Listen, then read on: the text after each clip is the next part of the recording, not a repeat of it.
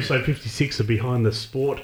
Fortunately, Brent is not going to join us today. He is being a loving husband to Andrea. I won't say for a change, but she does put up with a lot of crap from him. Looking after the boys while she's recovering from coronavirus. So we're going to jump straight into it today, and we're going to make sure I introduce him properly this time, because we will put up a bit of an outtake later on about what happened before.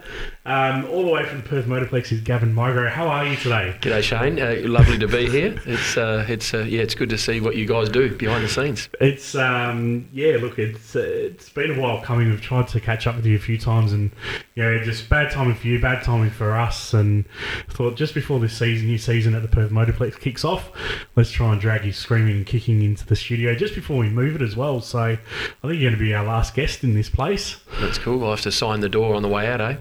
We'll get you to sign. Well, actually, if we had it here, we've got a suit from Laura Burns in the little main studio area, which we're not in today, right. And some other stuff. And we actually had a wheel from Laura Burns as well coming. We could have actually got you to sign that, because she said, I'll sign that. And I'm like, no, we'll leave that one blank. We'll get other people to sign that one. Yeah, cool.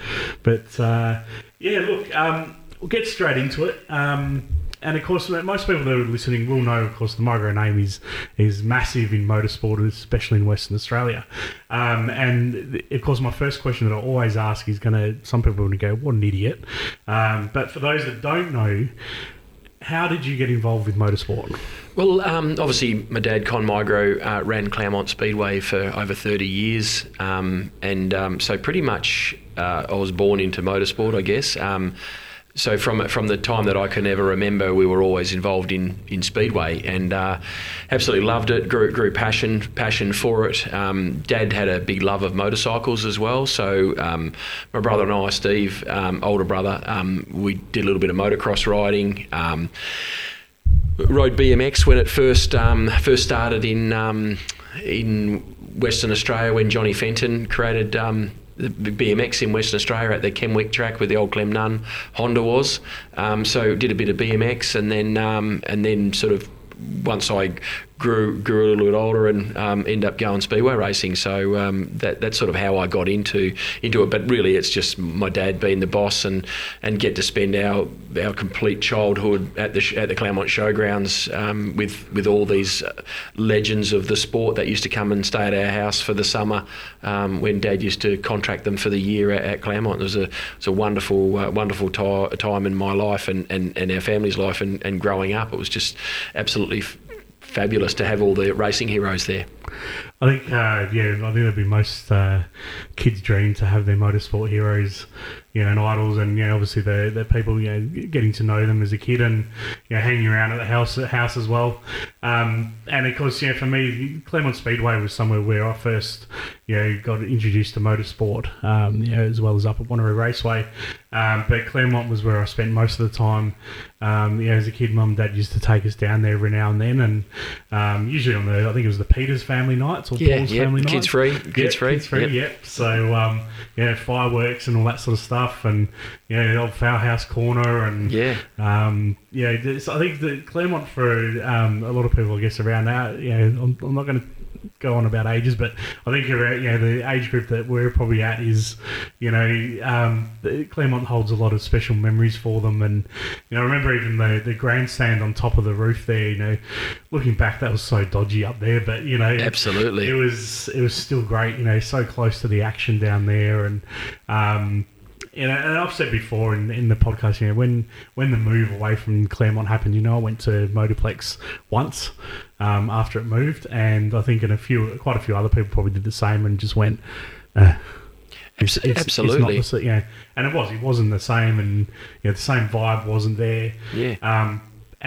And I kick myself now because, after returning, last year I finally stepped foot back in there and went, I think last year or the year before, and I set foot back in there and I went, all right, deep breath, forget everything, your nostalgia about Claremont, forget all that, and just come and see what it's like. And I ended up sitting up in just in front of the commentary booth for a little bit, and of course heard your dad, his voice over the speakers, which brought a lot of it back. And, and then just going through the pits and stuff, and been more spread out and obviously better facility, you know, for the teams and all that. But the atmosphere in the pits was still there, the friendliness and the different barbecues and all that stuff going on. And I ended up writing a bit of an article and like, yep, I made a mistake. I should have come back and, you know. Well, it's interesting because, I mean, I think the first several years we spent our whole time trying to get the people from Claremont to come. And it's like anything, you know, they'd moved on. If they would be brutally honest, their time in the sport was done, and that's as a fan or whatever. Things change for a reason, and so our focus was still trying to get them to come, and they weren't really interested. So we end up, you know, changing our tact and sort of just saying, well, look, we've got this great facility. It's world class. When we bring the best drivers in the world over, and they tell us this is the best facility, dirt track facility and drag racing facility on the planet, and we've got that right here in Perth. And I sort of liken it to say, you know, if you went to Optus Oval and you went to Subiaco Oval. I mean, Subiaco Oval was just evil. Guys like our size, we couldn't sit in the seats. Your knees were jammed in the front seats, and it was horrible. But it had some great games there. It was good. But Optus has great atmosphere because of the way it's designed. But the people went there thinking, oh my God, we've got this great venue. So just a different era, and but we're very grateful for what we've got now, and the racing teams, the way that their professionalism. We could never do that at Claremont. The racing, the racing at Kwinana is by far better than Claremont ever was, and everyone can sit there and say, oh no, it wasn't. Well, it was. The proof is in the eating, because the reality is that there was more passing manoeuvres. So surely that means better racing. So if you got off the pole line at Claremont, or if you stayed on the pole line, you'd win a lot of times, and very rarely the cars came from the back. In the early days they did, because the cars were slower, the track was slower, all those types of things. But when the cars very Americanised, obviously our sport is, it changed to that. So it's by far better, but it was still a wonderful era, and it's very important to honour it and to understand it. But it's by far where we're at, and very, very grateful that we've got this to race at. And the new heroes of today is no different from the Alf Barbagallos of yesterday and the Ray Geneves. You know, we've got Callum Williamson and Jason Kendrick. You know, those guys are the heroes of today, and to really to downplay what they do is really disrespectful. Yeah. You know? And as I said, it was just, you go there, obviously, as I said, from that Claremont era going, as you said, most of them just went, no, we're not going. And I think that's probably, it was when you walk in and you go, don't know, there's no familiar faces, there's no, but, and as you say, like the racing is that, I actually agree, the racing is much better.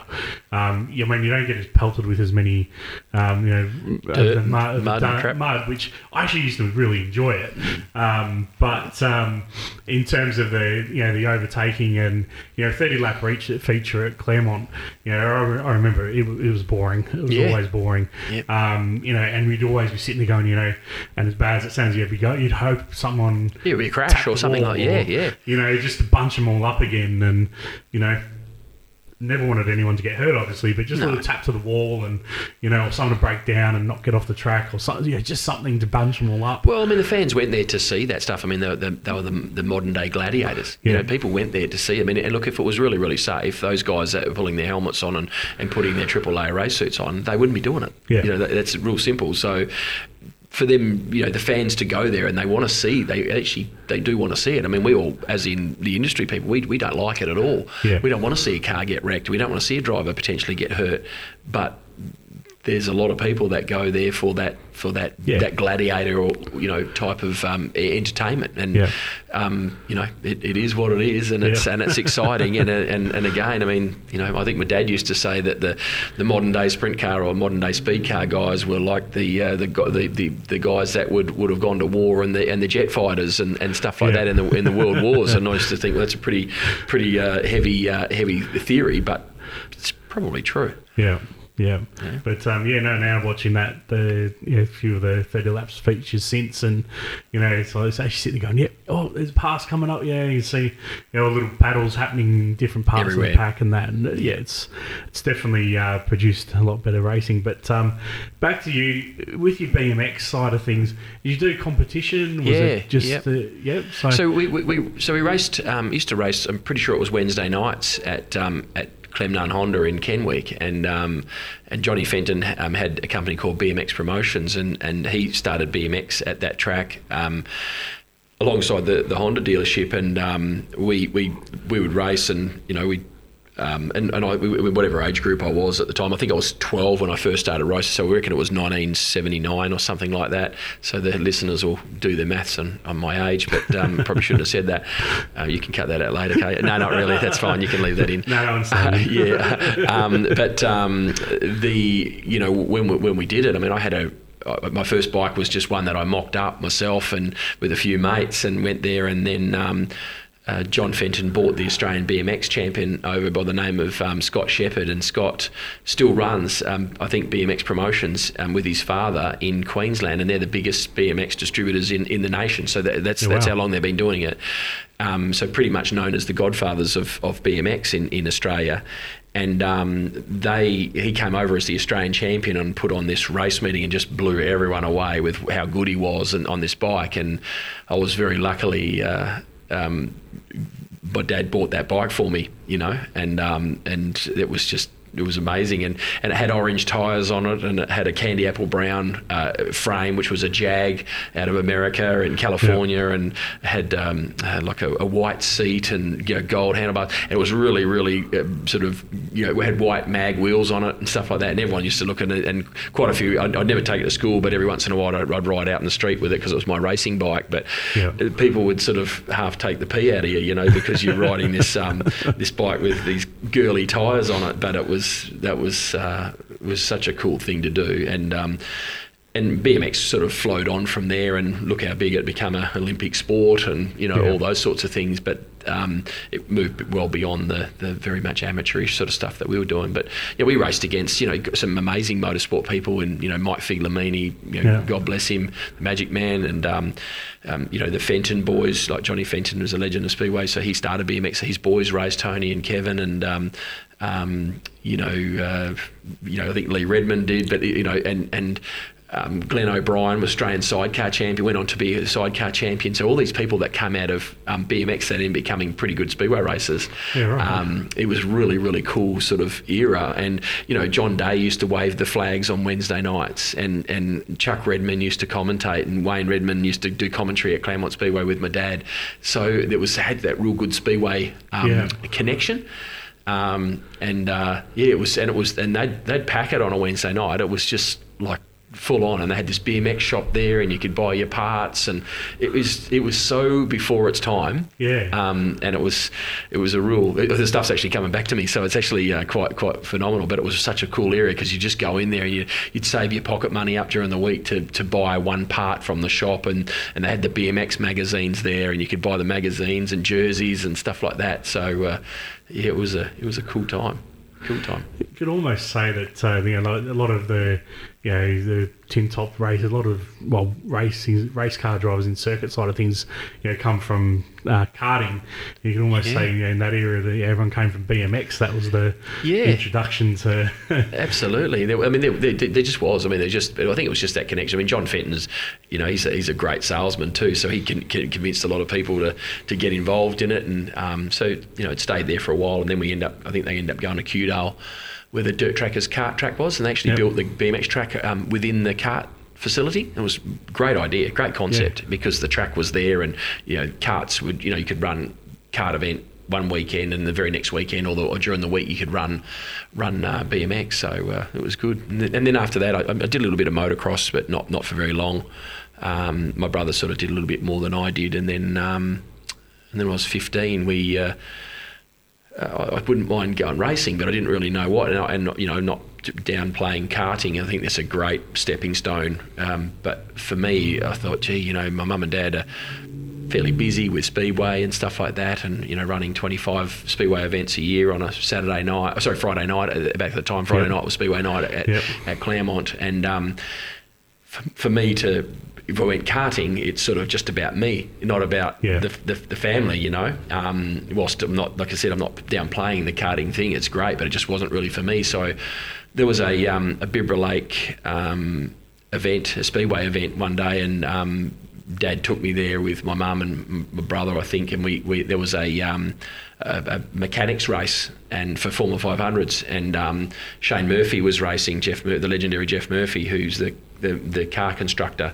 His son was racing a Formula 500. He's in his first year, and he said, "Here, do you want to hop in? Have a drive?" And I was 15 or 14 at the time, 14 and a half or whatever, and I jumped in the car and I ended up winning the mechanics race. So and I thought, this is pretty cool. And there was actually a Speedway rider that was in the race. I didn't know until afterwards, but I'd beat this Speedway rider, and I thought, now this is me. This is how do I do this? And my dad was going, I don't think that's a good idea. He wasn't too keen on it. But so I end up looking around for a car and end up buying a car really, really cheap. So 1983, that's what it was. So I bought at 15, I bought a car from Brian Mullings, who was a bit of a legendary Formula 500 guy, multi-state title holder and stuff like that. And I bought the Formula 500 for $600, a rolling car.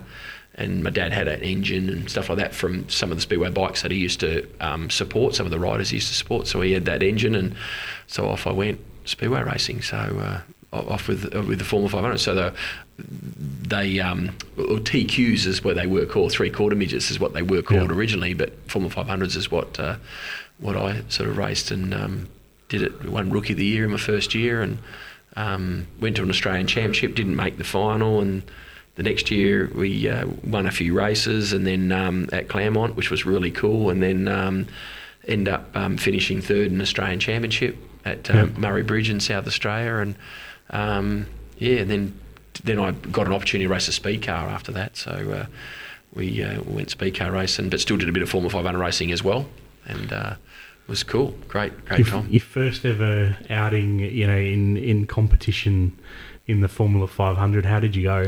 Terrible, absolutely terrible, because I thought it was going to be easy when I won that mechanics race. I mean, I'm going to be the world champion, it's just this is easy.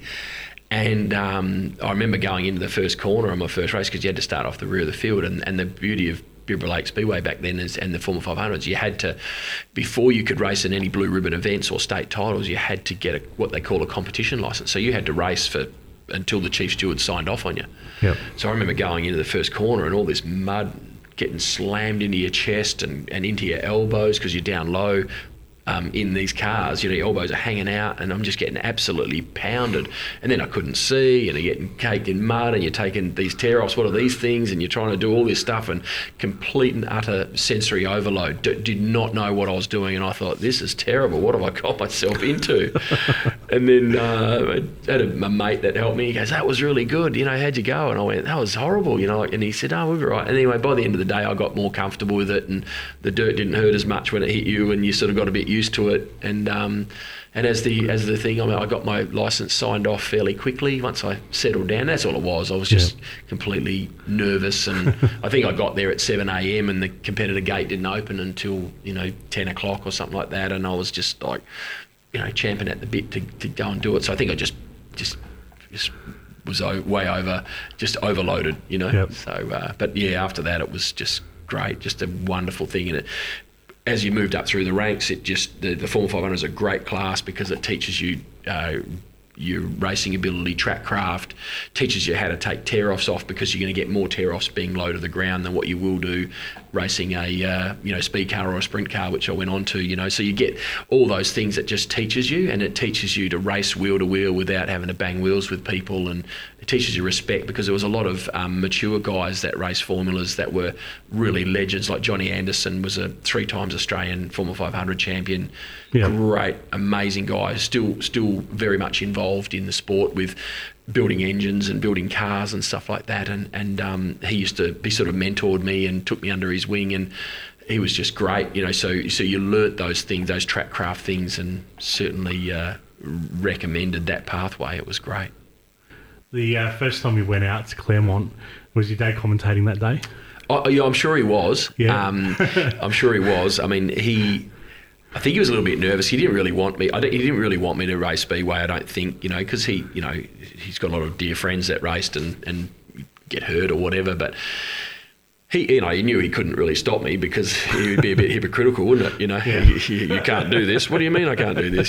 So he helped me a bit, but with his obviously his commentary, I'm sure he did call some races. But I look back sometimes because a lot of stuff pops up on Claremont Speedway Facebook pages and stuff like that, or a bit of a throwbacks and stuff like that. And there's race calls of different car races, and his action calls were legendary, and all his quirkiness that he has comes shining through. So and everyone had either a nickname or they're a multi-millionaire businessman, even though they weren't. You know what I mean? Yeah. It was still it was always promoting the sport, always believing that it was bigger than Ben Hur, So, did he give you a nickname in your first season?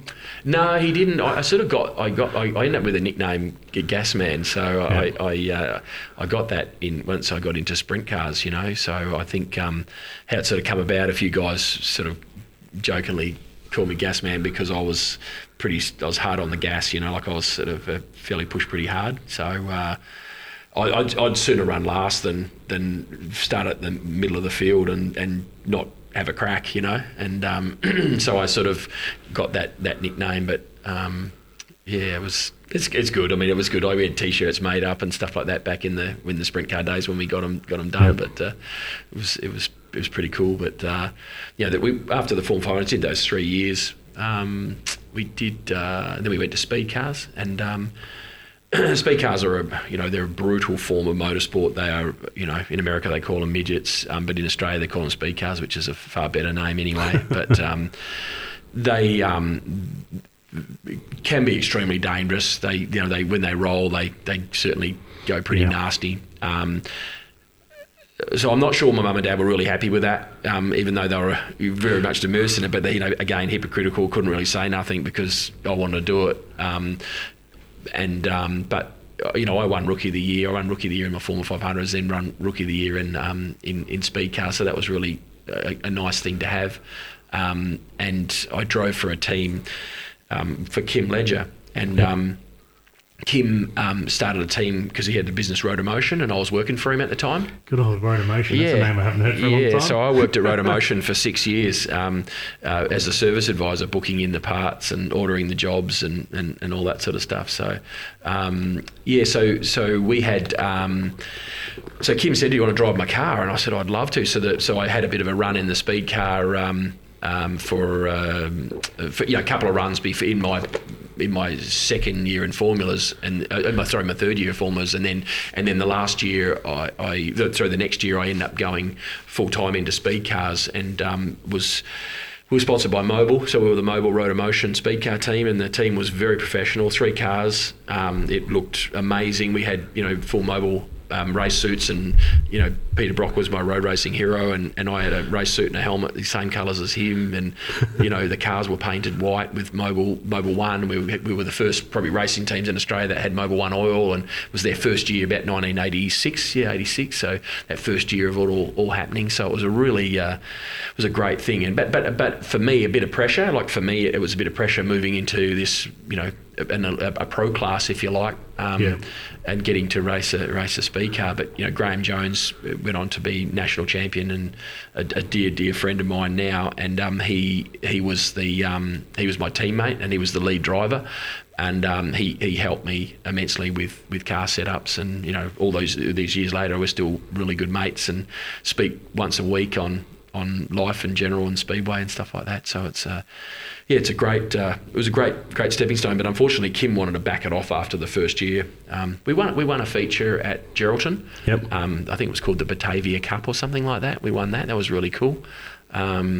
And then Kim wanted to back off to concentrate on one car, and actually Graham, being the gun that he was, he deserved to be the lead driver. So I was sort of going to go back to Formula 500s, and then I got a phone call from a guy. He said, "Oh, are you interested in having to drive my sprint car?" And through the winter, there was a winter season. They used to run at Ellenbrook and Northam and Avon Valley Speedway.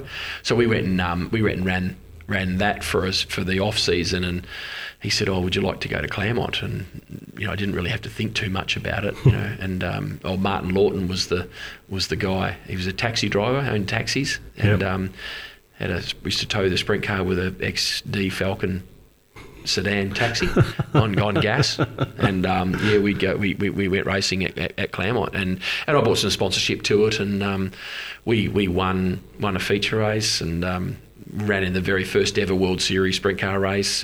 Crashed, probably the first one to crash in the history of World Series. So I probably don't really want that notification, but anyway, we've got it. But so that's what it would have started. So it was about 87, I guess.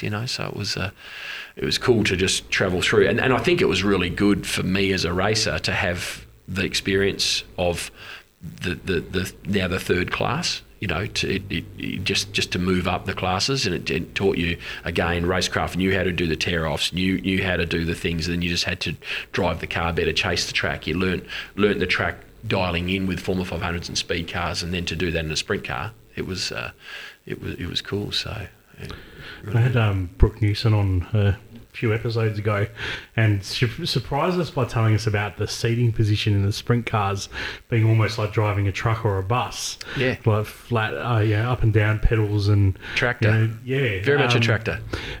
How do the speed cars and the Formula 500s compare? Are they more of a traditional... No, Formula 500s... Well, Formula 500s, back in my area, you're sitting on the ground. Yep. So you sit basically straight back, feet out in front of you, no real safety out in front of your feet, like the original Formula cars and Indy cars and Formula Fords, where there was nothing, and no independent suspension, outboard suspension, all those sorts of things. So really, guys crashed in those eras. I mean, we were doing like 90, 95 miles an hour at Claremont, in a Formula 500, and guys would crash and they'd be breaking ankles and stuff like that, and so in a speed car, exactly the same as a sprint car, but a lot more compact, a lot tighter. But exactly what Brooke said, you're sitting there in a tractor, sitting straight up and down with the steering wheel flat in front of you, your gas pedals up and down, like you just operate from your ankle. You're seating in a seated position. You brake, you actually push forward, so you slide your foot, you slide your brake pedal left side. So there's only two pedals, your gas pedal and your brake, and you're sitting very, very upright. And when I first started racing, like the speed cars and the sprint cars, they didn't have high back seats. We had like a low back seat, so when you crashed, your ribs, your shoulder blades would go over the top of the seats, and they were bloody horrible. I mean, it really hurt. But when you're young and brave, it just goes, you'll be right, And have a beer after racing. you shook it off, But it's now they've got high back seats, and their safety is just, it's just paramount now, and it's just amazing. But the stuff that we used to do, I mean, I'm sure that when you go to the dentist, the old school racers, they go, hey, there's a lot of cracks in those teeth, it's probably because of, I remember there used to be a dentist that used to do a bit of road racing, and I remember him saying to me one day, all racers have cracks in their teeth from big impacts, where they grip their teeth and clamp down on themselves as they're rolling through the air, and I would say that's pretty right. I just still can't, even after looking at a sprint car since Brooke told us that, I still can't visualise, like, from the outside it does look like you're sitting in a race position, but it's absolutely bizarre. Yeah, so I mean, there's the cars are great. I mean, they've got you've got knee protection, stuff like that. It's obviously highly recommended. The steering box is, you basically knees are sort of in between, just either side of the steering box, so they can be a bit knocky. So if you don't have those safety things in place, you can give yourself a bit of a workout on the knees and stuff like that. Not nice, but yeah, they're very, very much upright. And it's funny because even now, if I drive my road car, I sit upright, because I raced for 20 years, and I sit upright. And when I get in my wife's car, she's got the seat recline. I always tip it back up again, so she thinks I'm an absolute pain in the butt, which is probably more than just the seating position. But so it's very much a tractor. Yeah. Yep. So within sprint cars, how do you go with sprint cars? And I know there's different classes within sprint cars. What's the top end of sprint cars? So 410s or open yeah. competition is a 410 cubic inch. So based on America now, but through my era we were racing a 372 cubic inch engine, which was the open class. Then that was the maximum you could have in Australia. Yep. So they evolved to the 410s currently. So we basically started that, and then there's obviously currently with sprint cars there's an LS class out and about. The limited sprint cars, which is the biggest sprint car class in Western Australia. They've got the most membership, most cars, and a great Brook races, and a wonderful class. And then you've got your 360s, which have now been called Pro Sprints because they will allow basically a crate motor.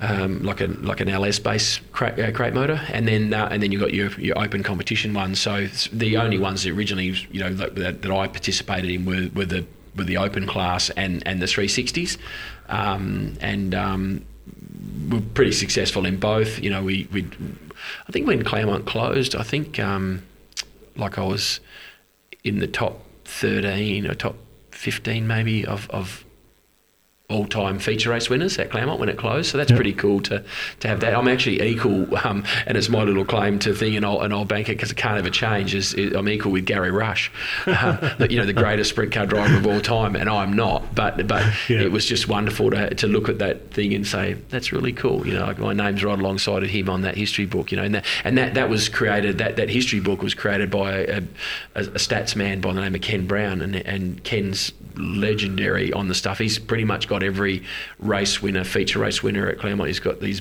little books that he's created that are just full of all this the stats on feature race wins. So just to have that is good. We run a WA 360 Sprint Car Championship and one Speed Week with the Americans, and that's probably my most proud win to beat 3 top World of Outlaw drivers at Claremont Speedway to win a Speed Week race, and then to go on to win Speed Week with Mark Wells. It was named the Geraldton Jet. There's those nicknames. So to have that was really cool. So to win those during that era, it was great. Was the end of Claremont the end of your racing, or did you go racing at Motorplex? No, I did. I finished at Claremont, and then I did another 3 years. Yep. And we did the first 3 years. And you know what is amazing, and I know people, it's great when you talk to people and they say, Claremont was better and all that sort of stuff. The first night I drove at the Motorplex, I thought, this is what sprint car racing is all about. Finally, this track is designed for what these cars are. It's banked. And whilst we did have problems with the track, and we had problems with getting it bedded down, and we sort of knew what we wanted but didn't really know how to get to it. And now we've certainly got that. After 22 years, but over the last 5 or 6, several years, we've got it sorted. But to feel the car and to feel the way the car is on a racetrack that was designed exactly for this class there is no better feeling on the planet in a racing car. It's just to be wide open on the throttle and millimetres off the fence all the way around. Yep. Is just there's just no better feeling, and just to feel that because when you first start racing, every racetrack you go to, I use the word, you configure your brain to the left side. You're obviously always turning left, so you're racing to the curb, to block the path or to be the fastest, because it's always what's the shortest way around. Yeah, it's on the curb. The shortest way is the closest to where you're turning. But what happened is that the Motorplex, it changed all that, because the fastest way was wherever the track is, and quite often the track would be more juice up the top part of the racetrack, so you just carry more momentum. Yeah. So you've got a track that's 500 metres wide, and then you've got a 22 metre wide track, and it's 2.5 metres banking in the corners and stuff like that. So what is that? 680, 700 metres? I don't know. Not very good at maths. That's why I raced Speedway, but I did at the time. And you're running around the fence, and to see, to have that feeling.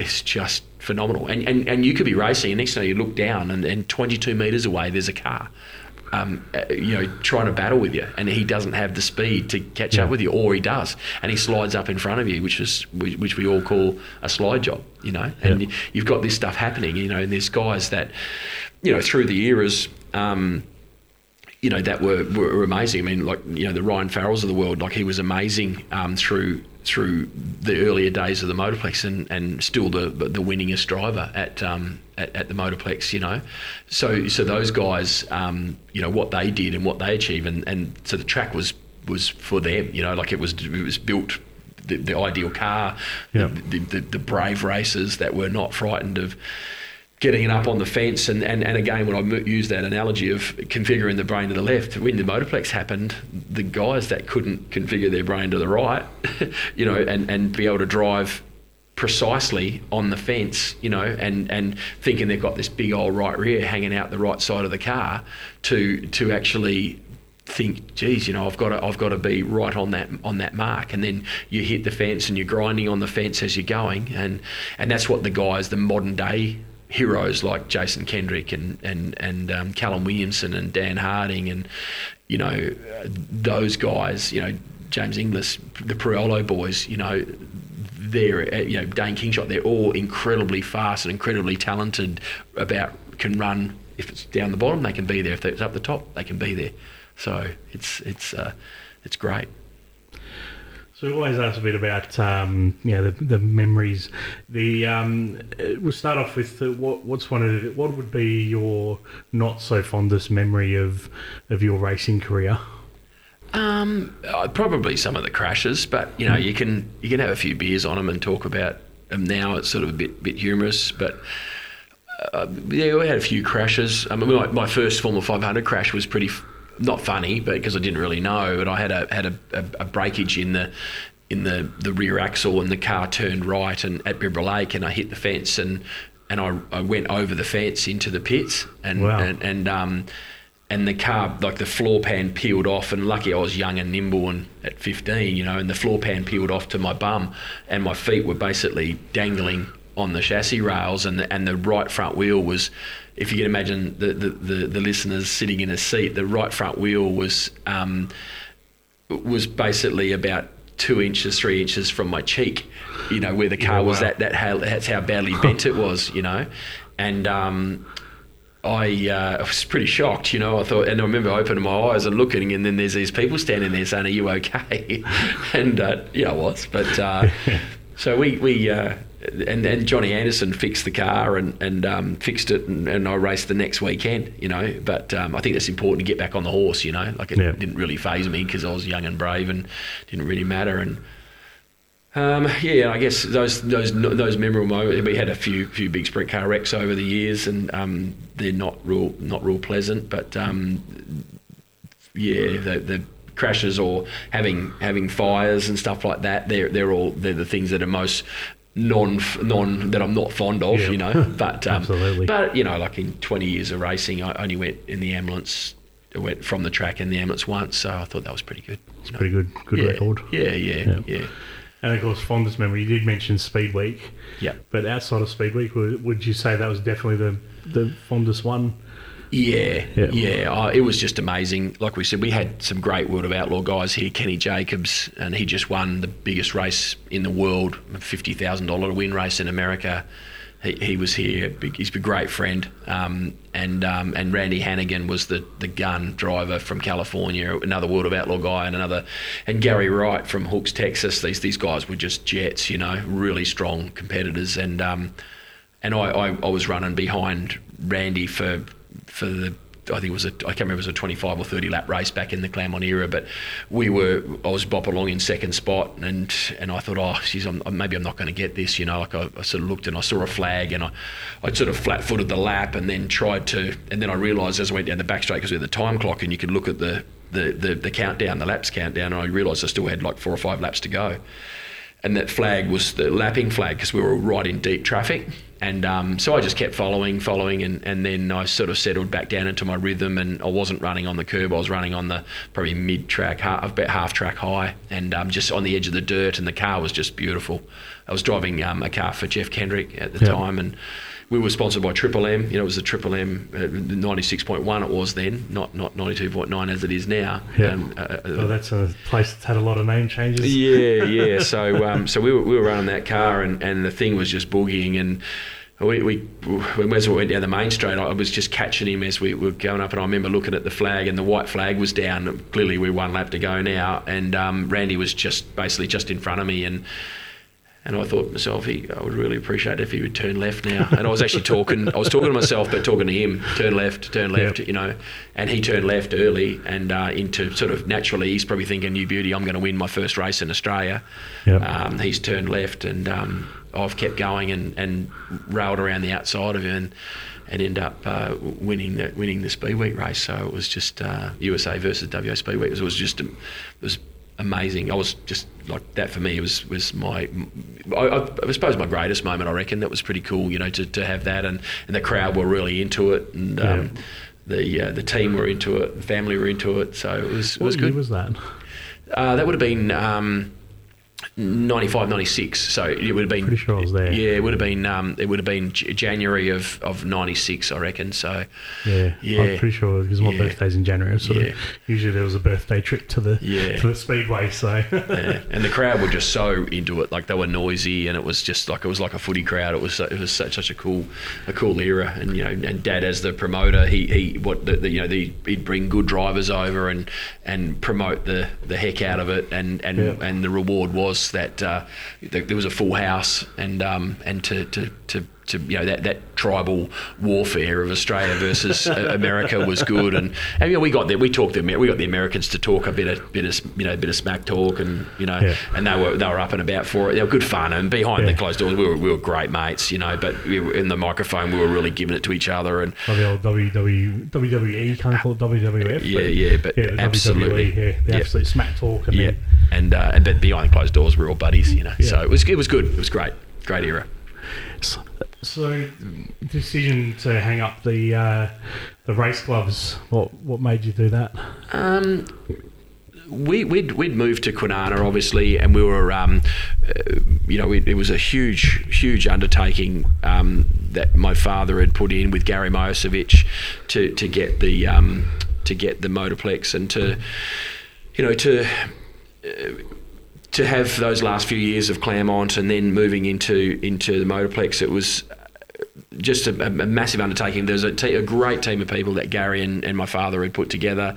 I was still racing even though we moved. I actually probably reversed back a little bit, but when we were in Claremont, Wade Ornger was the marketing manager there, and Wade come to me one day and he says, and I'd actually just left my job, and I was sort of in between jobs. I was just goofing off really, and then Wade said, I'm going to go to America, and my dream is to be on TV in America and help run a track, and there's a guy who said I can help run his track.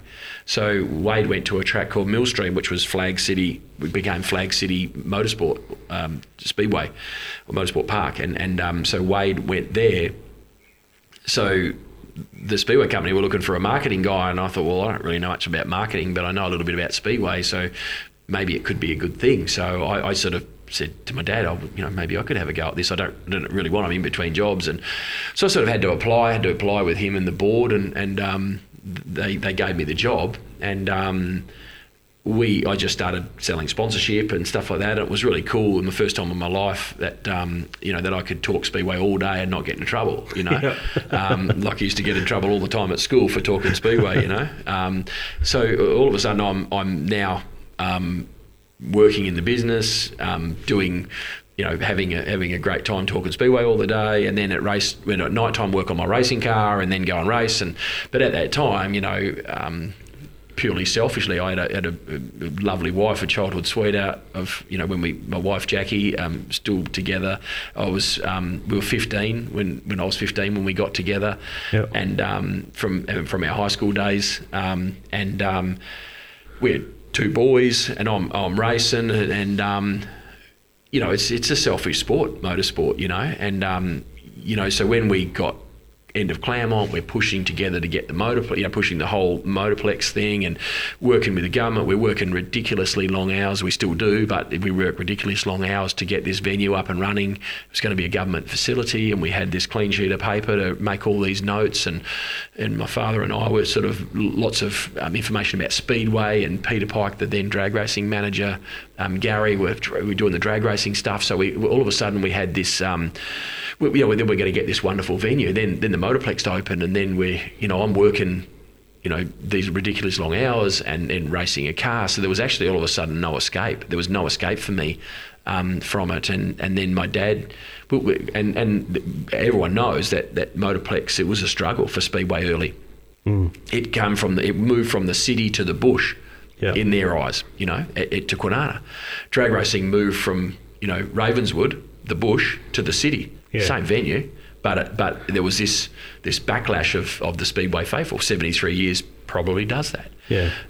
So I was racing it, but then I found that it was becoming a bit of a chore, and I had a couple of mates that were helping me on my pit crew, and I was driving for a friend of mine, you know, Des Ferris, and I was finding that, you know, if I'd get home at 6 or 7 o'clock at night on Speedway season, or, you know, or later, race inside, have dinner, race out the door, you know, my boys are in bed asleep, you know, wife, hey, see ya, off to the workshop, work on the race car. And but I'd get to the workshop at sort of 8:30, 9 o'clock, or, you know, sort of 8:30 or whatever, and the boys hadn't really started anything, and it's not derogatory to them. It's just that they were doing it because they wanted to be with me as my mate, you know. So then we'd start working, and at 10:30, naturally they've got a real life, and they or a real job. So they go home. And I thought, geez, I can't go home because I've got to get this car ready, you know.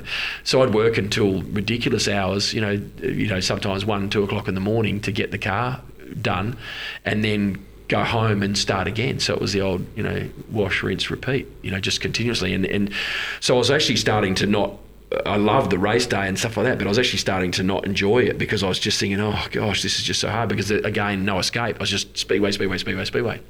And so I thought, you know what, I really need to. And then my dad said, oh look, I'm gonna give it a miss. He said, I think I've all my energy tickets are used. So he after the third year there, he said, I think I'll put the cue in the rack. And I thought, geez, you know, maybe I should just slip out the racing door quietly, and he said, would you do it, you know? And Gary obviously was then the main director of the company, and Gary said, would you like to take it on? And I said, oh, we'll give it a go. And you're never going to replace what my dad did. I mean, he you know, he's the greatest promoter that the sport's ever seen, and will be. That legacy's there deservedly in the Speedway, Australian Speedway Hall of Fame, deservedly. You know, I'm not him. I'm not that promoter. I'm really passionate. I come from a racing background. I understand what the racers go through. You know, if you want to call apples and apples or compare, I probably understand that a little more because of my 20-year Speedway racing background. But you know, just to do the administration side, I had a lot to learn, but we had a good team around us that we were able to do, and now I'm very, very confident and very comfortable with the position I've got. And I think this is my 18th year as the Speedway manager. So like I've nearly been doing this as long as I raced, you know. So and I'm still as passionate as ever. I love it. I've got a great team of people at our track. With a wonderful young guy, Mikey Rimmer, who's my track curator. He's just a magician as a young man. And he's I think he's 27, 28, something like that. And we've got Aidan, my admin guy. He's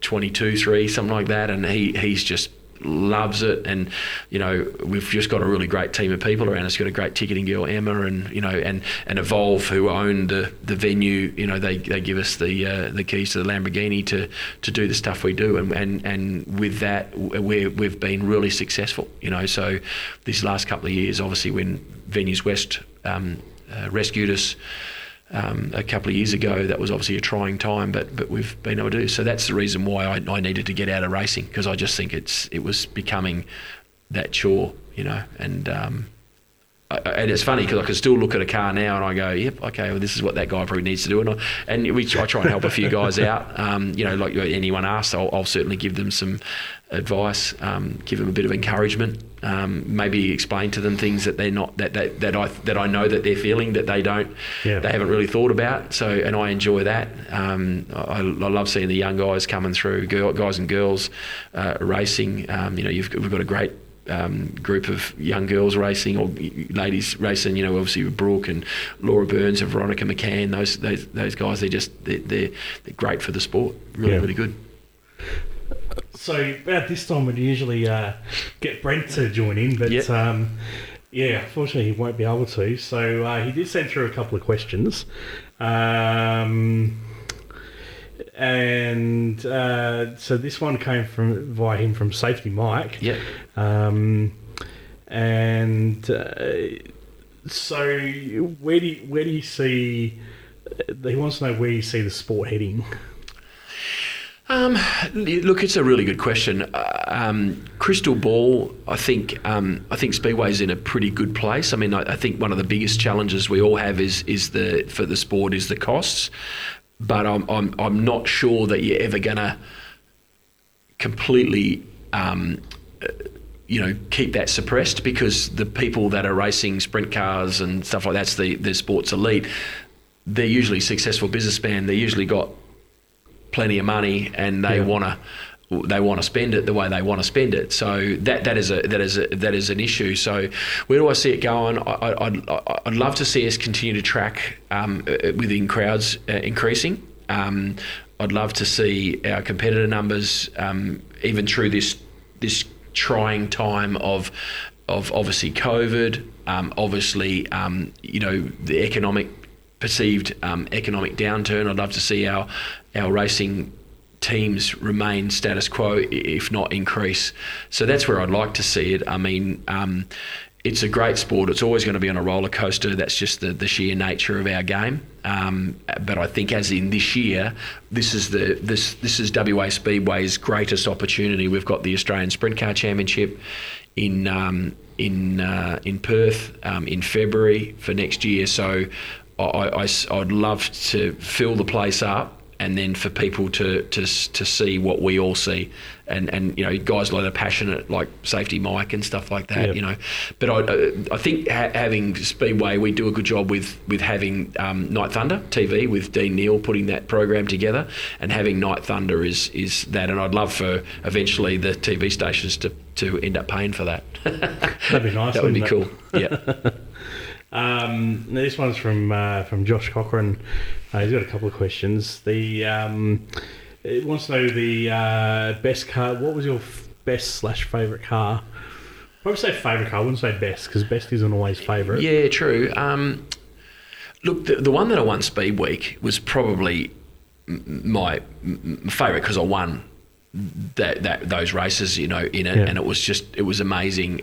I did have a really bad crash in it and got pretty badly hurt, fractured, broken scaphoid bone, fractured back and stuff like that. So the car's no longer, sadly, because we killed it, but that was probably the car, because it was alive. It was evil too. Like, it was just, but when you're at your top of your game, it was at the time, it was just wonderful. But there was another car that I drove for the brothers, these Henry and Johnny Wojciechowski in out of Collie, and these two, they were coal miners, and they just decided to buy a sprint car, and they went racing, and then realised that they really couldn't do it. But they were great guys, and they bought this car, and they bought another car, and then had a really strong engine and all that stuff. And I drove that car, and it was beautiful. I loved it. Like, it was a really, really good looking car, and that was probably my favourite looking car. Yeah, so can you have two? I think that's probably it. Yep, I'll give you two. He did ask, and he touched on a little bit about taking over after Con, of course. Big shoes to fill there. Yeah. But you've obviously made done what you need to do there. Yep. Did you get again, we don't like to go controversial and all that sort of stuff, but was there a moment you sort of just went, hey, you know, that's Dad? Yeah, this is me. You know, 100%. Yeah. Look, I don't think, you know, there's only one Con Migro. You know what I mean?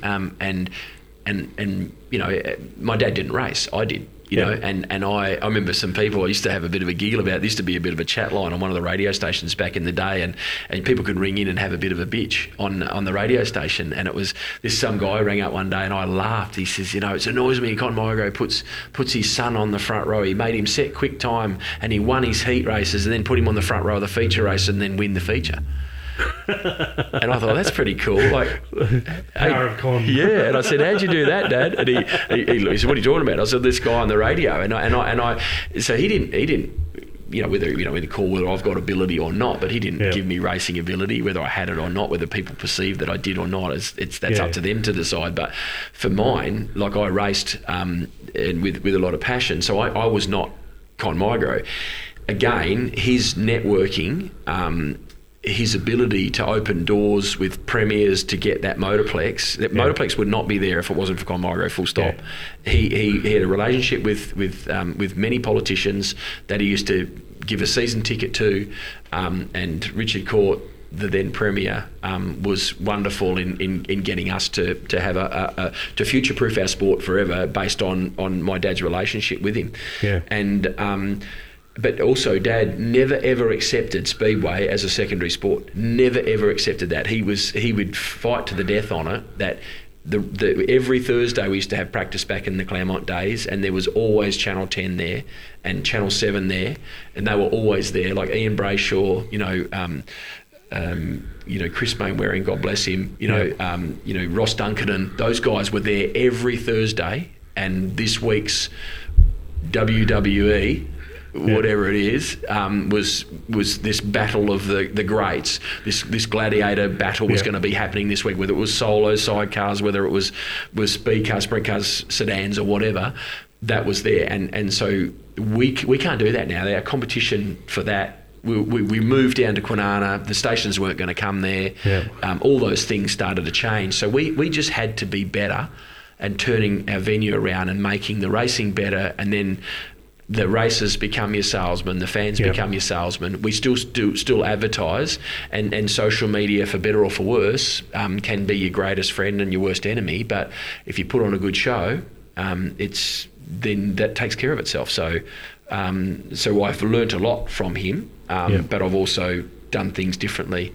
And it's cool because it deserves to be only one Con Migro, not, you know, he needs to be that guy. He should be the legend that everyone looks up to. You know, I'm just a bloke who used to race around a dirty brown track on a Saturday night for 20 years. You know, so it's a cool thing. Well, it is, like, because usually, I know to say the guy that went on that rant on the radio station. Usually, it is. The fathers have raced before, and to have the different dynamic. I don't think we've chat with anyone where it's either the parents haven't been in motorsport, or they've raced in motorsport. Yeah, it's never been like an administration promotion background in motorsport, and then the kid goes racing. So that's pretty different. I used to actually run a I don't know if you remember IRC when it was around.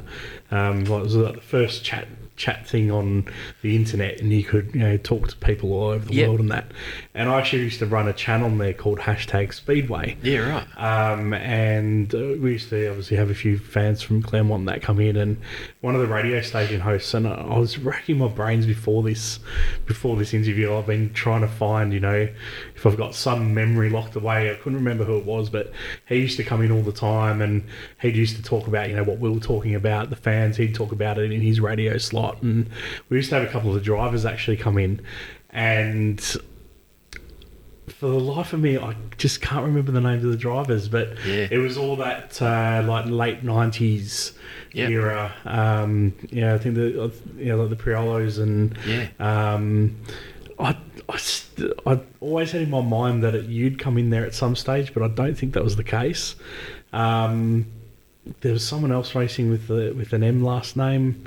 But it was just amazing, you know. We just had this little community on the internet, you know, before social media.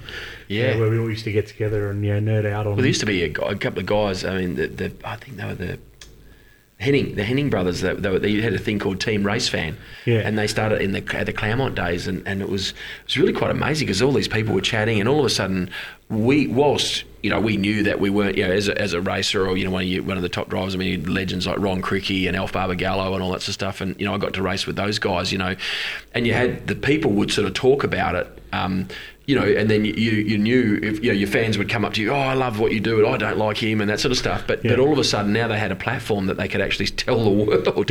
And then all of a sudden, if you have a look, if you're sort of young and you're sort of half young and have a bit of a look, you think, oh, I'm going to have a look at that. And then all of a sudden you see, people not a bit hating on you, and you think, geez, I don't know if I really want to see this, So, I've got a couple of really good mates, good mentors that sort of taught me that sometimes the publicity is. It is what it is. That's their feelings. Yeah. So if you don't take it personally, and I think one thing my dad really taught me a lot, and he's taught me lots of things, but he said it's none of my business what other people think of me, and be respectful and treat people the way you like to be treated yourself, and the things will come your way, So then, as they say, the harder you work, the luckier you get, So. Yep. And I've always been of the adage of if people say any publicity is good publicity at the end of the day. Yeah. Unless you're a right twat. Yeah. Yeah, exactly. And look, there's some really bad, Yeah. But if it's just a difference of opinion, or I'll tell the story. I'll tell the story on here. So I used to work at Paddy Hannon's at the casino. Yep. And it was back when Cougar Town first came on Channel 7. And Paddy's had an older demographic on most nights, and I think on the Thursdays decided, let's Super Dales managed. She goes, we should do a Cougars night out the back. Oh, yeah, right. So we did this Cougars night, and we fitted it out with like cushions and stuff, to make it look like a Cougars den and all this sort of stuff. And had these Brazilian guys come down, and topless waiters, serving out drinks and stuff. And it was fantastic. It was just something different, something you'd never see at a casino now. Yeah. And this one lady complained and threatened to take it to Channel 7, and I sat there, and Sue did the same. We all sat there and went, let her do it. Mm. This is going to be like the cheapest publicity we're ever going to get. Absolutely. And people are just going to go, she's an idiot. Mm. Yeah. We weren't doing anything wrong. No. We weren't, it's creating something. If you want to buy in, come and buy in. If you don't want to come in. If you don't, don't come. Don't come. Yeah. And but of course legal got involved, and PR got involved, and they were very nope. You cannot do this. Yeah.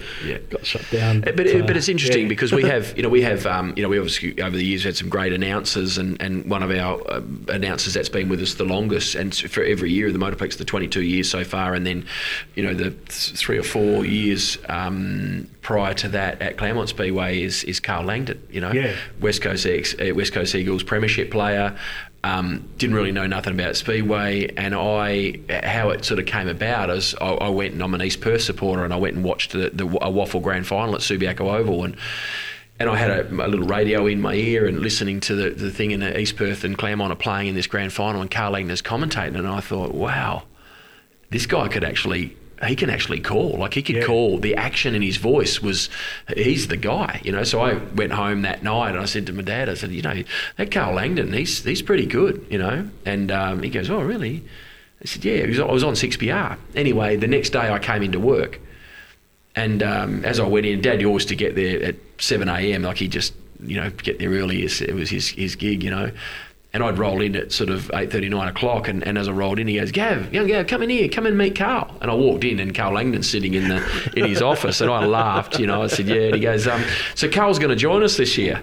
And I thought, that's so cool. And so the next, I think there was a couple of days later, I think it was about half a week later, actually it wasn't that long after, because it was the WAFL Grand Final was like the last week of September, and then the Royal Show started, and then we were into Speedway. And then Carl, on that handshake, became a commentator at Claremont Speedway, and then came to the Motorplex, and he's still on that handshake with me every year. He's our guy, and I guess what I'm getting at is that he's a shock jock. Like he doesn't mind a bit of controversy, and my dad would go, because Dad always believed that if we're positive all the time and we do that, because the sport doesn't need any negative publicity. And whilst we don't want it, it does happen. Yeah. But if a chief steward makes a decision or a racer does something, Carl, he says what the people that aren't the industry people, he says what they're thinking. Yeah. What just happened there? And he will call it out. And I actually think, you know what? That's okay. You know, whilst I'm the boss, you know, I just think it's okay. Yeah. He's saying, I don't think that steward did the right thing. I thought he got that wrong, and or that driver got that wrong. Now, there's a lot of fans there that are purely industry people that are probably going to say, that's not true, this is how it works. But the people that are first-timers, a couple of times a year, have a passing interest, come along and have a look, he's asking, or he's challenging what they're thinking. So I think it's pretty cool, because we've got guys that are and other ounces, like young Chris Mitchell, Jason Crow, Dan Leach from Triple M, who's come on board. Yeah. They're great callers, and they all bring a little bit of something. Yeah. And I think it's for us, it's a great dynamic. You know, we're in the entertainment business, and we've got all the bases covered. It's pretty cool. Yep. I remember the first time Carl Langdon called down at Claremont, and I was sitting in the crowd and hear his voice. I'm like, that's the voice of me. And he's like, yeah, Carl Langdon, blah, blah, blah. I'm like, holy shit, why the hell is Carl Langdon down here? You know, it wasn't like, why as in he doesn't belong here. Yeah. It was like, why? Like, this is so cool for this sport. Like, to have the crossovers, you know, obviously in the mid-90s, you know, everyone was just Eagles mad. Yeah. And, what the cool thing about it, Carl Langdon come across. When I remember walking, maybe the first night I wasn't racing when he was doing it, and I was walking across the infield, and I came through Fourhouse Corner, and as I was walking along, these super fans would come up to me and goes, what the hell are you guys thinking with Carl Langdon here? What's he going to do? And the meeting hadn't started yet, but they knew he was going to be the guy. And Dad always had a really good ear for picking guys, you know. And he these people would get, like, all the way up into the grandstand. People, oh, what's this guy? You know, he's going to be crap. You know, he's a blonde-haired guy. He's a goose on the ground, or whatever he is. Yeah. And I tell you, at the end of the night, I walked out of there, and he was, and all the things that I explained to him about the sport at practice, Carl's got a photographic memory. Yeah. Like, he's just amazing. You say something to him, he remembers it. And as I was walking out of the grandstand that night, those people come up and goes, my God, how good was that Carl Langdon? And so, you know what? To me, I just went, but earlier on tonight, you were telling me that he was crap, you know? Yeah. And they said, no, he's bloody good. And he's got, people talk to him all the time now. He walks up and he's got all these people fanboying him and stuff like that, and saying how good it is. G'day, Carl, how you going? And his media presence in the there's method in the madness. He's a 6PR guy. He's on sports show every night. Yep. We get several opportunities a year to talk Speedway, because he's our guy, you know. So and no different from getting Dan Leach, who does the morning show after the Brekkie show on Triple M. He does announcing for us, and he gives us shout outs and stuff like that, and they're there because they're good at their job. They don't do it just because they're in the media, but it actually helps them. They're media trained, so it's good. Yep. So great. Yep. I mean, we always have a little chat about you guys. Sometimes in the podcast, if there's something's going on, or it's usually me moaning about me getting media accreditation, but that's all sorted these days. So that was actually the drag strip side. So they didn't like to return emails. So every podcast for about 3 months, I opened up. Still haven't got my media accreditation. Still waiting for them to reply to me. And then all of a sudden I got replies. So well, that's good. Well, it worked there, didn't it? And we talked about everyone was having a laugh. Like, is he going to talk about Motorplex as well? Yeah. But always obviously talking about past guests and what they're up to, and for sure all that. So two last questions from Brent. Obviously excited with the Australian title coming, how do you guys work like with the regional tracks? Obviously, I guess you guys are the main track for Speedway, in WA. Do you guys work alongside the other tracks much, or is it still very segregated? Oh, look, it's very tough. It's very tough. I mean, there's only so many Saturdays in summer that you can run. I mean, I think the beauty of what we've got now, I think sadly, for a lot of the country tracks originally, when Claremont was Friday night Speedway night, they could all own Saturday nights, and then after 3 years of significant commercial suicide almost, we would move to selected dates on a Saturday and not every Saturday night, you know. Yep. And I think for Speedway's sake, at the elite level, it was a blessing in disguise, because people now have a life, race balance, hobby balance, that family balance and all those sorts of things. I think it's really important than just being this addicted to this great sport that we're in. I think you've got to have that balance. So basically we work closely with Bunbury, because we are running the elite stuff, the sprint cars, late model speed cars, formulas, wingless, those sorts of things. And then those classes will then deal with if they want to go to country tracks, but what I've found over the last few years, that the elite, the sprint cars, late models, and speed cars, it's so expensive to race, and for them to get dates in the country, it makes it very difficult, and obviously the cost to do that. So that's where the beauty of the limited sprint cars, they do a fairly prominent country calendar. The late models will do a bit of country racing, but your street stocks, productions, juniors, they'll run a lot in those country tracks, because the town can have a field, whereas like a town like Narrogin, they've got a great little speedway, they're not going to have a field of sprint cars other than some limited guys that perhaps race there. So it is difficult to coordinate, but basically, from our venue's point of view, we have to share with and share dates with drag racing, and try and work what's going to be the best commercially for the operation. And so drag racing usually has a national calendar. Speedway has a national calendar, and they're based around your World Series. Unfortunately, it's not happening this year, but those types of things. So we try to coordinate everything the best we can, and we work very, very much hand in hand with Bunbury, and I go down and help them run their events, and run their as the race director for their bigger shows. And I know they appreciate it. I appreciate going down there. I enjoy. Sometimes it's good to be a fan, but you get the opportunity of still being a part of it, and the race teams, like the sprint car teams or the late model teams, they sort of have a bit of a confidence if we're there. They know what they're going to get. So I sort of bring a little team of people as well to help out. But it's also there to help the country speedways when we do those, to help them understand how we operate, and then for them to we can teach them, and give them some learnings on how the sport would how the event should be run. Challenging to try and coordinate everything when there used to be 42 tracks from Kununurra to Esperance. Wow. That's how many, but now there's 20 something in WA, that are, and the safety standards are excellent now. Like it's great. They've really got some great stuff going on, but to coordinate all those Saturday nights in summer, you're just not going to do it. So some of the classes will just race at those tracks, and we'll run our elite stuff, and and I know every once in a while you see up when I think the Sprint Car Entrance Group, Maddington Toyota Series, it's the most professional series in the country. It pays the most money to win. This season we just passed was $22,000. But next season's going to be $23,000 to win the series.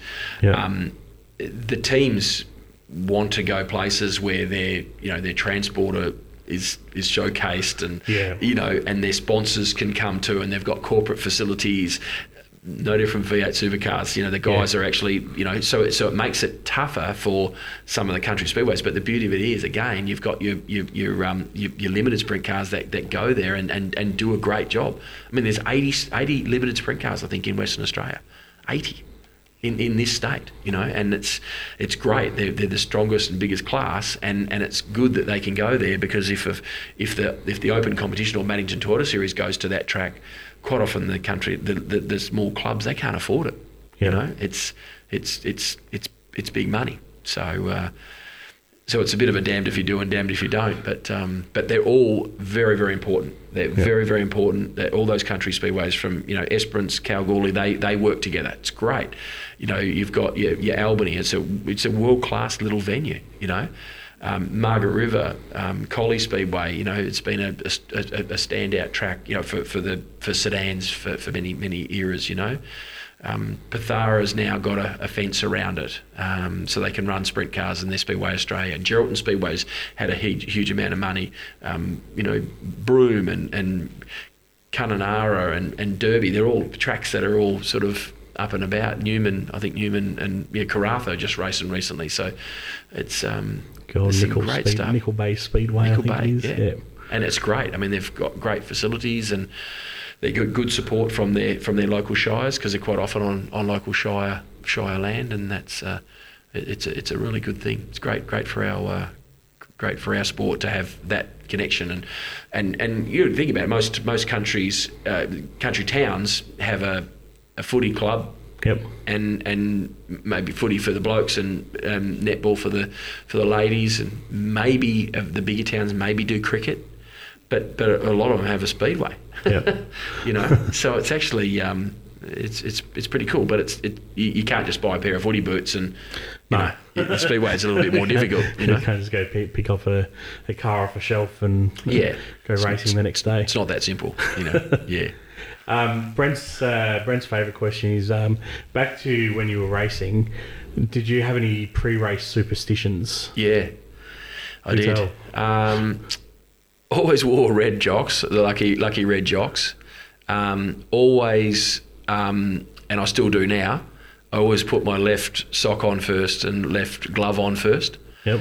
That's what always have done that. So if I was it left sock, left glove, and then right sock and then right glove? No, it wasn't that quirky. But I'd put my left sock on and then my right sock on and then my left boot on and my right boot on. That was always. Okay. And then, but when it was racing time, and it was funny because I had some pit crew that they get a few boys helping you, but I had some guys that just got it in the end and they never said a word. They just handed me my left glove. But they could hand me a glove and it's the right one. I'll just put it down. Yeah.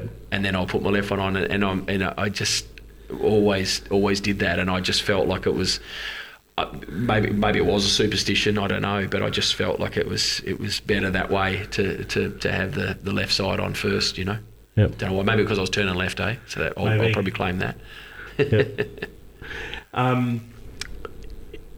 Up at the Motorplex now, and this is one of my staple questions that we always ask. If you could have anyone racing around that track at the Motorplex now, it doesn't necessarily have to be someone from Speedway. It could be from any discipline of motorsport, from any era. Who would you want to see racing out there? If you could have one person that you could just pluck back from the dead, or out of retirement, and you know what, something? I'm very fond of the past, and I think you should honour the past, and that's why we created the Legends of Speedway event and all that sort of stuff. We honour the legends of the game, but I sort of, when it comes to racing and stuff like that, I love to look forward, and I would love to have. There's two parts of it, I suppose. I'd love to say Donny Schatz, but he's already raced there. The 10 times World of Outlaws champion, that sort of stuff, and or Knoxville Nationals champion, sorry. But I'd love to have Kyle Larson. Yep. He's a NASCAR legend, champion. He's amazing. He just won a sprint car race 2 nights ago at Oskaloosa called the Front Row Challenge. He won that race, and I think Kyle Larson would be that guy to have, and I think there would be a lot of people that would go there. That's pretty cool. We want to go and see him, because the NASCAR's still big, even if you're not following motorsport thing. I'm sure on the socials, your Instagrams, your Facebooks and stuff like that, I'm sure people will have seen that. So I'd love to see him there and do that. So I think it'd be cool, and I think on the drag racing side, I'd maybe someone like John Force, I reckon that'd be cool, like to have that opportunity to have I think drag racing should do that more. I think they should have. We've got 3 American sprint car drivers coming for Speed Week this year. Yep. So we've only had 2 for the last handful of years, and we just haven't got that third. We've got 3 confirmed. Top line Eastern State driver coming as well. Pretty much confirmed today. We've got hoping to have an American speed car driver for our Speed Week as well. Yeah, nice. Through that period, and also there's a possibility between hopefully 1 and 3 American late model guys at the same event. I mean, to have those 3 big elite classes, to have an international field here for our Speed Week is just another reason why people just they'll hopefully come flocking to our world class venue. Yep. Maybe we need to put out the invite to Kyle Larson and say come over for our Speed Week this year. Yeah. Well, it's funny. A friend of mine was in America. He's right now, and I actually he's a good friend of Tony Stewart as well, and he was at his house, and they were taking photos of his house, and Tony's got this amazing museum in his house in Indiana. And it's just like he's got his IndyCar championship car, he's got his NASCARs there, he's got sprint cars there and all that sort of stuff. And I said to my mate, just ask Tony if he wants to come to Perth this year. And he said, he come back to us, he said, not this year, I'll think about it for the year after. So there's a bit of a first up for you, but I don't, you got to have a dream. I don't know whether you can afford it, but we'll you got to ask the question and then see what happens. Yep. So and then I went back and said, well, maybe we could get his wife Leah to drag race as well. Yeah.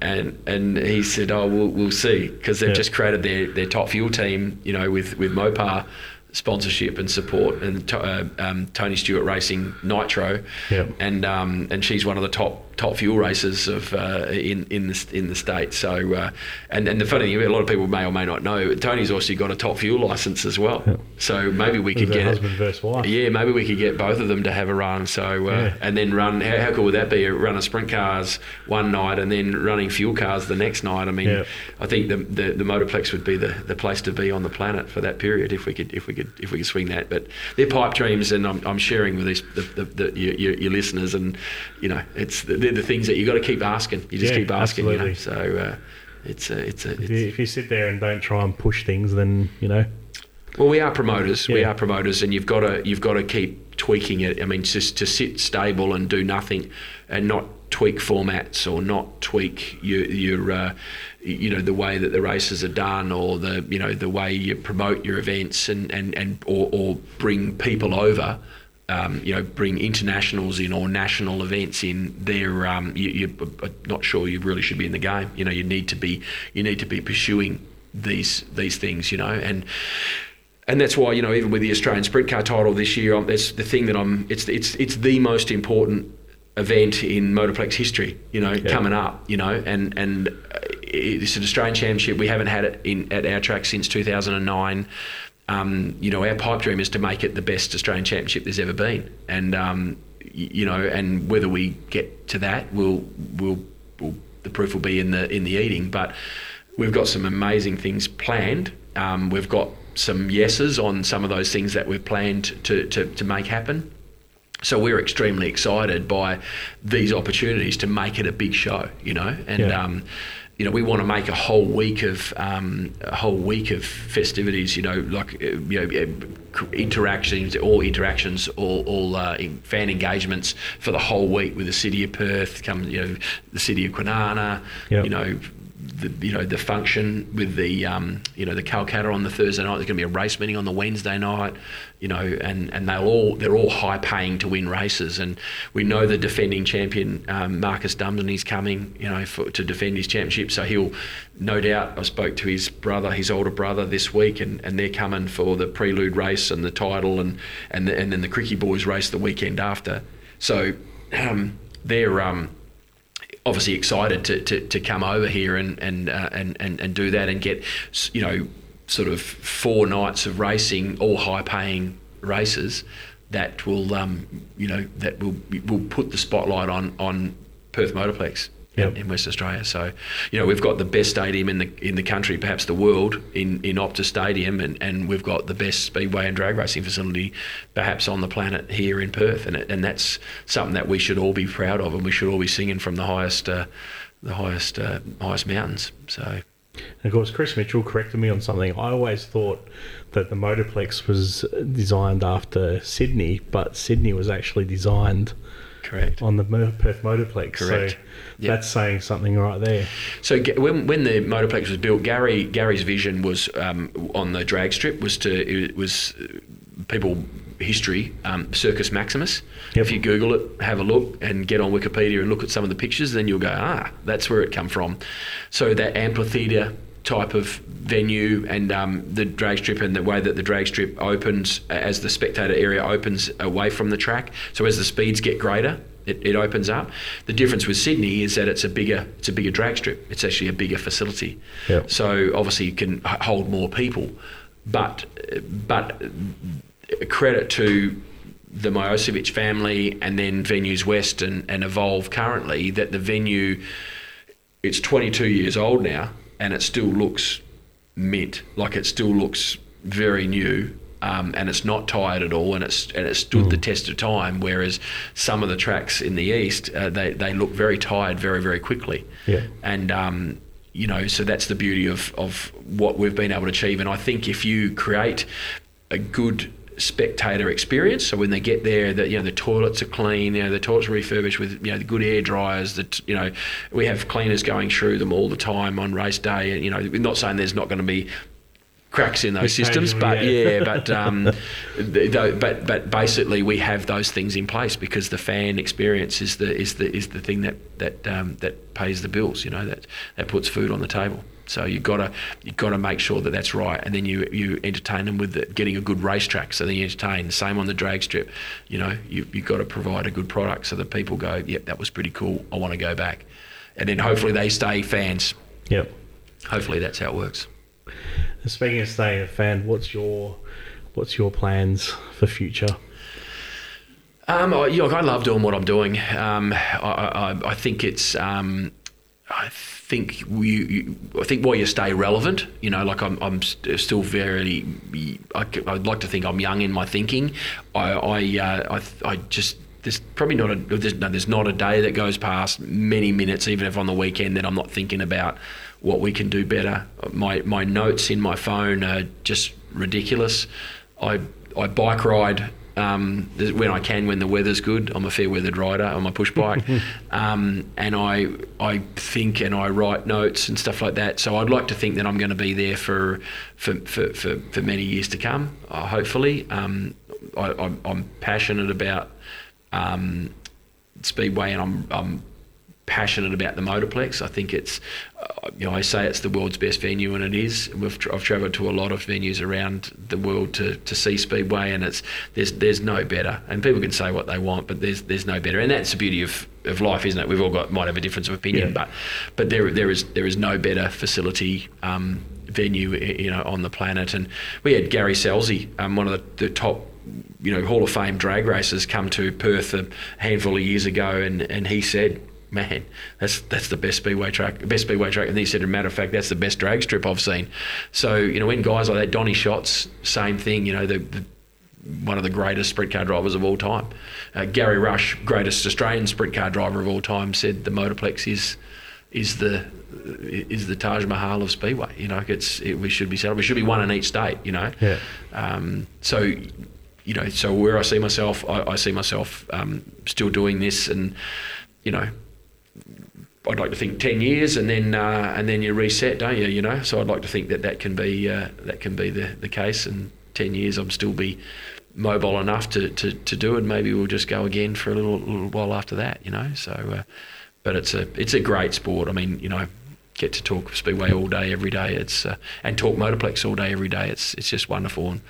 it's quite humbling to do that. I haven't gone to work a day in my life, because I do something that I love, and phone's always on for race people and race fans or whatever, or racers, and it's so cool when they tell me they've got something exciting, a new engine or a new sponsor or a new something. It's I'm genuinely wrapped for them. It's cool.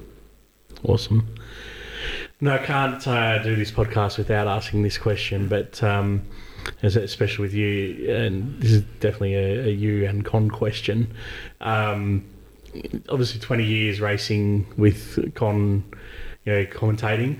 So you've had him around for those 20 years, and then 20 years, in the office and with him commentating. Then how has it been without having him there? Look, it's okay. From a personal level, yeah. Look, that's where we're looking at. Yeah, look, it's tough. I think Dad would. I think we're really busy, and you should never be busy, should you? All the time. I think that he would love to probably catch up a lot more. And we do. We catch up. I ring him every couple of days or once a week or whatever. We have a chat, and it's really funny because my dad, he loves the Speedway, and I do too. But when I go home, sometimes I just want to switch off, and he still wants to talk about Speedway, and I love that about him. But there's also, I think, no, I need my time out, Yep. But for him not being in the office, it's sort of okay because we're the same but different, Like he talks on the phone a lot. I do too, but he just used to make shit happen, like he would make stuff happen, and I'd like to think that I've learnt that stuff, but it's but we've got a young team, and the young team, there's some kids that we've got working for us that they're smarter than me in certain areas, and I don't think you should ever be frightened of employing people that are smarter than you. No. In their area, because if you can you can give them some information on what I know, and then they can bring their skill level to your sport, I think or to our business, then they'll make it better. So I think it's really important to have people there that are perhaps smarter than you, and that's, I've got these young guys that are working for us, and they're amazing, and I'm an enabler. I enable them to do their stuff, and I think it's really cool, and I encourage them to think of stuff, and then every once in a while we've got to rein them in. That's just that is what it is, but they come up with some great stuff as well. So and they are genuinely, like, when I've contracted an American driver or something like that, the first people I contact is them to let them know, and they're genuinely excited and pumped about it. So to have those guys like Mikey and Aidan, a part of my team, as well as all our really great officials, they all are all keys to the movement of the venue, Yep.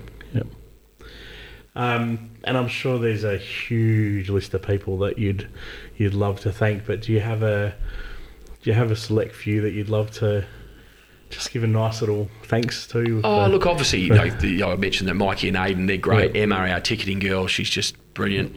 Paul, our GM from Paul Trengove, he's come over from Adelaide, and he's our GM. They do a great job. Probably the people that you really want to thank. I mean, obviously my mum and dad, because they brought me into this world. And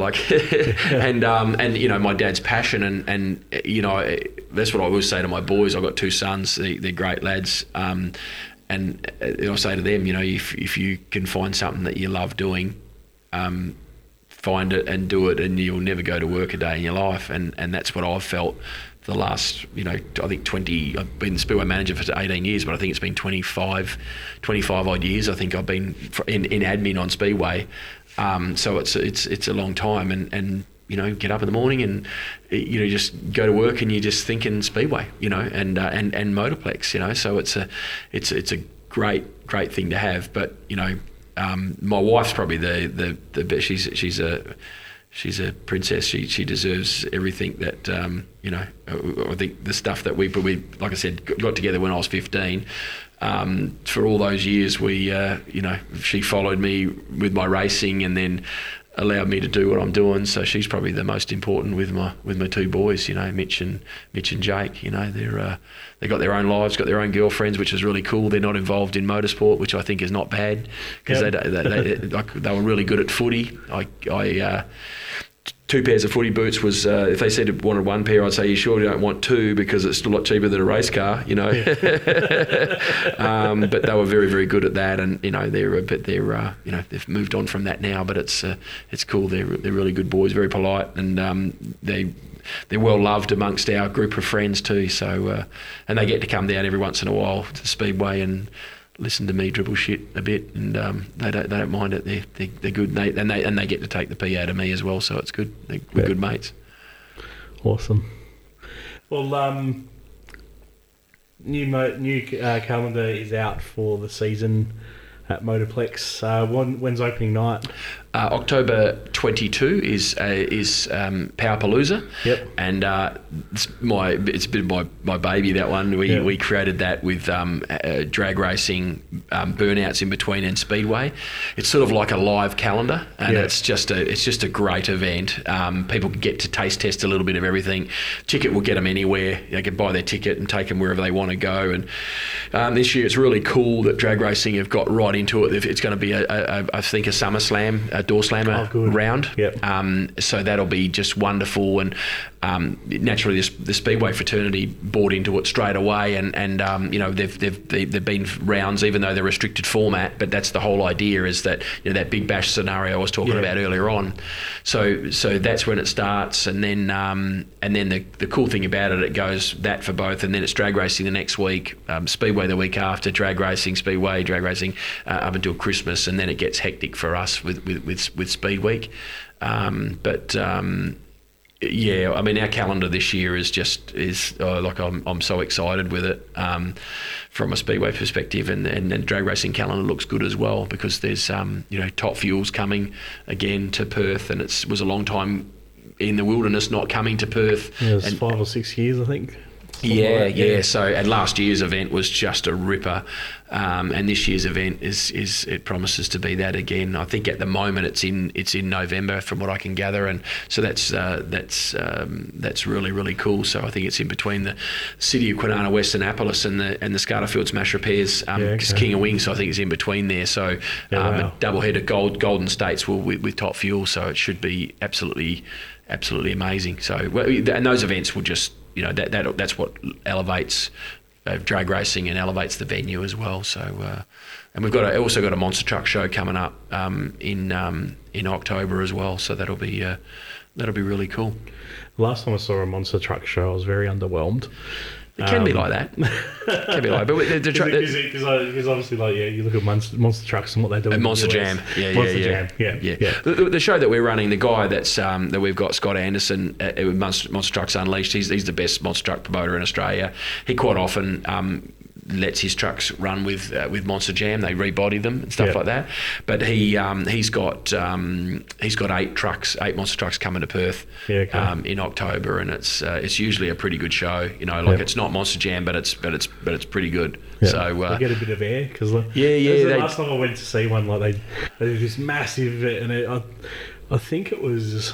Actually, the last time I would have seen was actually, I think, at Claremont. They did this big run up. Oh yeah, no. And then they just hit the brakes and just slowly trampled over them. And then the last footage I saw from Perth was, I can't remember where it was at, but it was the same sort of thing. Yeah, all this build up, and then they went full tilt, and then slammed on the brakes, and then just toddled over the top. The trucks are a lot better now. They've got a lot better suspension, and they're all, you know, they're made to be pounded, and I'm sure that they do break them. They do break the trucks. That's what happens. But look, if you're really a motorsport fan, like if you're a Speedway fan or a drag racing fan or a road racing fan or whatever, you're probably not really into it. But it's more about the kids, you know. There's plenty of 5-year-olds coming along, and the enjoyment that they see with that is worth the price of admission itself. You know, just see the kids being excited by this monster truck that they can play with their little mini monster trucks and stuff like that. I mean, usually the mums and dads are the ones that may or may not complain, and the kids are just they're euphoric. You'd see the big smiles on their faces. They've just had a great time. They've seen monster trucks with 15,000 people. it's great. So the motivation, the monster truck rides are always pretty full, and you see the parents just sort of their eyes rolled, going, but the kids will be big grins and correct, and that's what the parents have to understand. It's about their kids, about the kids being entertained. So it's a good thing. It's good for the generations. It's good for the venue too. So. We that's what we've got to do. We're in the promotional business. We've got to put events on that are going to work, and hopefully we've got to. Hopefully we're going to have hopefully we're still working on the final details, but we're hoping we'll have a Supercross this year too, in January, at the Motorplex. So we're working on those things in the background at the moment with the promoter, and hopefully that'll come to fruition, because I think it'll be really cool, because there hasn't been a Supercross in the city for many years, and I think the time is right to have a crack at it. So hopefully that works. Nice. The calendar's up on motorplex.com.au now. Yep, and also on Facebook, both Motorplex Facebook page. So nice. And we're actually getting a website. Our website's a little bit grindy at the moment. We're getting a new website built, I believe, so that stuff will take care of itself. But over the next few weeks, a lot of stuff will get upgraded anyway in the lead into the season, and then hopefully we'll roll out a new website soonish. But it's, as you can appreciate, websites can be pretty hectic to do. So we're working on all that. But most people, if they get the socials, or if they want to call the Motorplex office, they can call the Motorplex office, and we're happy to email it to them if they need to get the calendar. So it's a pretty cool thing. I think like our My Behind the Sport website, I think it's on about its 560th iteration in the last 2 years. Yeah, there you go. Like find something and go, don't like that anymore, I've got to change it, and then find I've got to change the whole thing. So sometimes if you've got a website that works and it looks outdated, you know what, just leave it. Yeah, absolutely. But thank you very much for joining and coming in and having a chat. Looking forward to the season down there. Like what you've said tonight, it sounds amazing. So, and as I said, came back a couple of years ago to check out Speedway down there, and now definitely want to get down there more. It's just work commitments sometimes get in the way, but still in motorsport commitments. But no, it should be good. And look, I appreciate the opportunity to come on, and hopefully wish you guys well with your move to your new facility. Hopefully, should be good. Should be good. But you're welcome. Happy to come in. Happy to answer questions. If people have got some questions to ask, then by all means reach out. Shane here from Behind the Sport. Thanks for listening to our latest episode. If you don't already follow us, head on over to Facebook and Instagram. Find us on there. Give us a follow. Or visit our website behindthesport.net. Catch up with the latest motorsport news. Find all of our previous episodes. And of course, you can leave us comments on those as well. You can also find us on your favourite podcast provider, such as Amazon Podcasts, Google Podcasts, Spotify, iHeartRadio, iTunes, and more. Thanks for listening. We'll catch you next time.